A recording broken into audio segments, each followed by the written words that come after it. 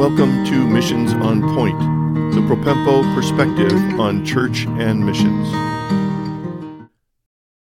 Thank you for joining us for episode 186 of Missions on Point. And thanks for listening to this series we have been in. We have now reached the end of this series on the church in the Great Commission as seen in Matthew 28. Jesus commands his disciples to make more disciples. We have been using a definition of discipleship as the Christ-commanded, Spirit-empowered equipping of all true believers everywhere through the church to fully know and obey Jesus.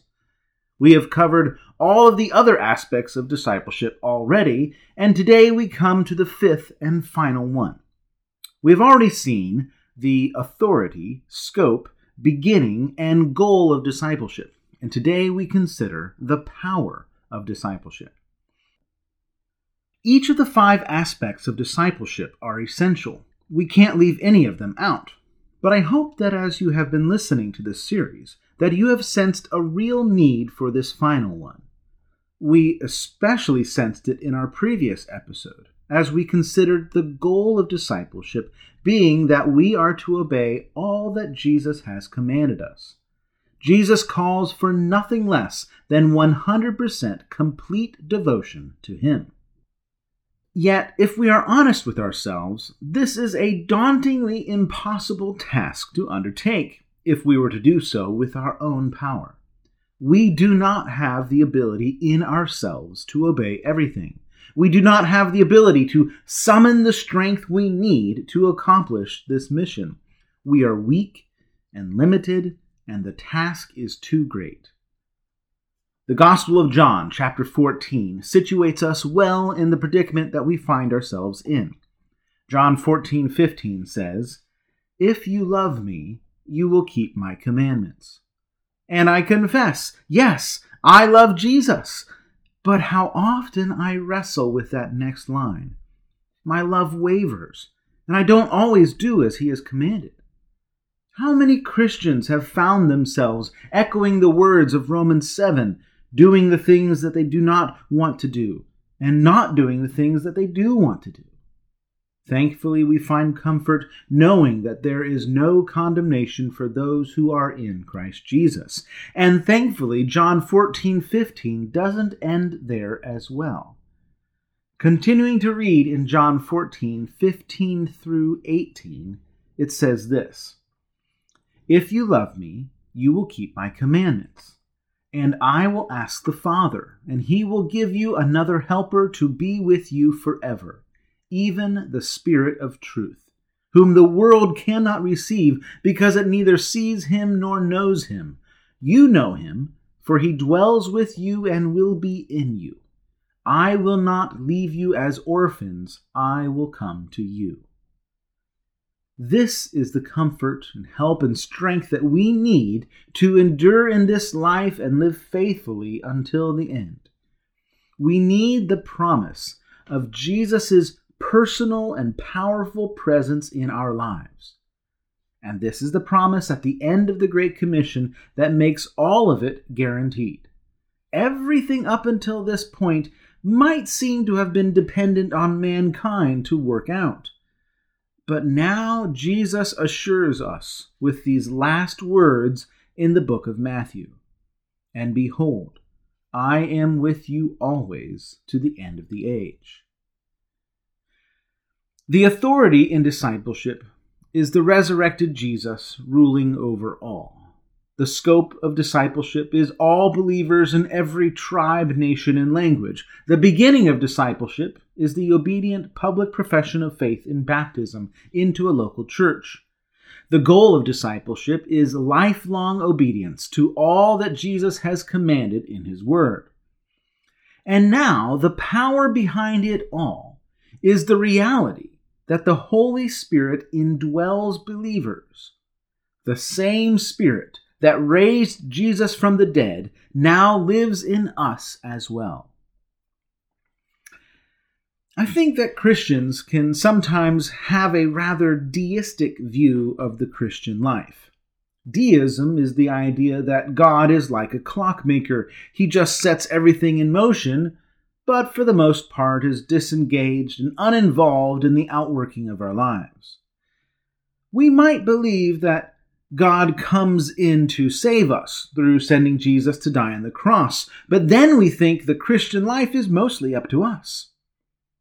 Thinking this way, we fall into the Galatian error of beginning by the Spirit, but then being perfected by the flesh.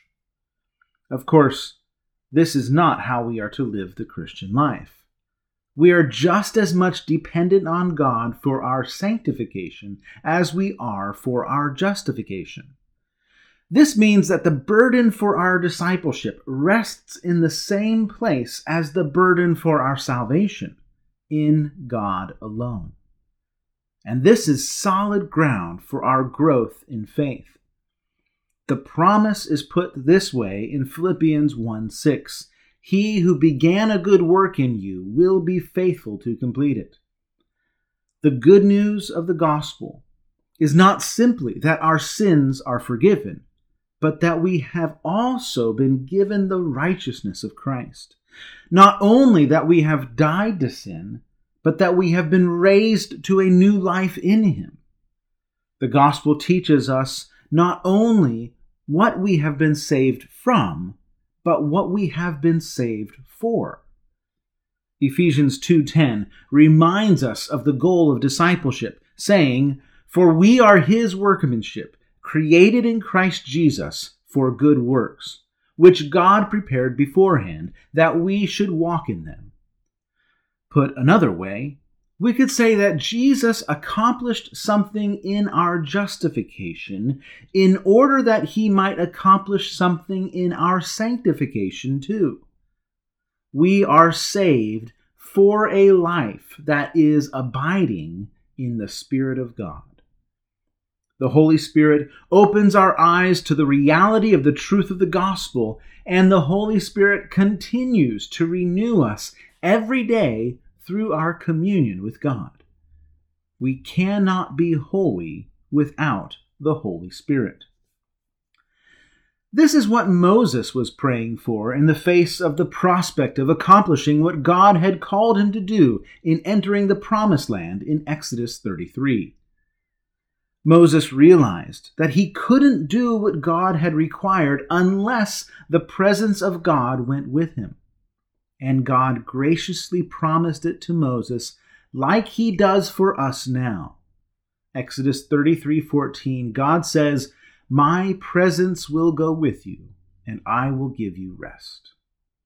So here is the rest and the comfort for every evangelist or missionary seeking to persuade others to be reconciled to God.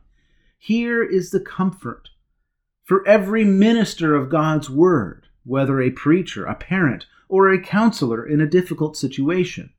The power to accomplish what God requires does not come from us. So the obvious question is, how do we get this power? Where do we find the Spirit? The resurrected Jesus promised His followers that He would be with them until the end of the age, and then He ascends to heaven. But His presence is not physical, it is spiritual. The Holy Spirit indwells every believer, and Jesus gave us plenty of teaching about the Holy Spirit before He ascended. John 16, verses 13 and 14 says, "When the Spirit of truth comes, He will guide you into all the truth. For He will not speak on His own authority, but whatever He hears He will speak, and He will declare to you the things that are to come. He will glorify Me, for He will take what is mine and declare it to you." The Spirit is present where the truth of God is authoritatively declared. And as we have already seen in the Great Commission, when Jesus claims all authority and commands us to make disciples by teaching His word, the church is the preeminent place where this happens. The church is now the temple of God, which God has built to be a dwelling place for Himself. If you want to find the presence of God in this world, go to his home. If you want to know authoritatively the truth of what God has said in his word, then the church is the place where you go to find God. This is the hope that Paul tells the Corinthians for when unbelievers enter into their fellowship. In 1 Corinthians 14:25, an unbeliever is convicted of his sin because the truth of God's word is clearly proclaimed, and he falls on his face in worship of God, declaring that God is really there in the church. The church is to be characterized as a spiritual gathering, where believers exercise their spiritual gifts. What makes the church a unique kind of gathering, distinct from every other group of people on the earth, is that the church is the place where the Holy Spirit is present. He is evident because the fruit of the Spirit is on display in the lives of believers. The church is where the many one another commands of Scripture are obeyed. Christians display in the church the love, joy, peace, patience, kindness, goodness, faithfulness, gentleness, and self-control that can only come from the Holy Spirit. The church is the family of God, where unbelievers are invited to come and be adopted into the love of God. This is something that a missionary cannot bring on his own. When he goes across cultures in obedience to the Great Commission, what a beautiful thing it is when someone goes out from his church with the love of his church supporting him, and he seeks to create another fellowship of believers who share that same love. This is the great miracle of missions, that a missionary would see a church both behind and before him, and both places would have the same Father in heaven, the same Savior and Lord, and the same unity of the Spirit in the bond of peace. Jesus promised to us that he would be with us until the end of the age. And what a great comfort that is, knowing that his Spirit is with us. And Jesus has given to us his word that we might know the truth. And Jesus has given to his church gifted men who can authoritatively teach and rightly apply that truth to our lives. And here is where the Spirit of truth guides us into all truth. And what a joy it is that Jesus has given to his church the gifts of many different members, all using their unique spiritual gifts for the building up of the body. What a joy it is that we can submit to one another. For there is no other place where we can obey all that Jesus has commanded us. Most importantly, the greatest command of all, and the new command that Jesus gave us, to love God and love one another. Any missionary who has crossed cultures and is making disciples will soon need to see those disciples joined together in a church so that they too can grow into maturity in Christ. And there is no more effective place for disciples to be made. Jesus' personal presence with us through the Holy Spirit is the power we need for disciples to be made. God, in his infinite wisdom, has chosen the foolish things of this world to confound the wise, and the weak things to confound the strong. A church that faithfully preaches the gospel and loves one another seems weak and foolish to this world. And unfortunately, the church is too often discarded by the missionary as well. The church can seem inefficient and weak. The church can appear powerless in the face of cultural forces. But the church has something that no one else has. The gospel of Jesus Christ, preached from his word, and the power of the Holy Spirit as sinners forgive and love one another. There's nothing more powerful than this: a life that has been raised from the dead by the Holy Spirit. Our resurrected Lord is with us. And even though I walk through the valley of the shadow of death, I will fear no evil, for you are with me. Your rod and your staff, they comfort me. Thanks for joining us today on Missions on Point.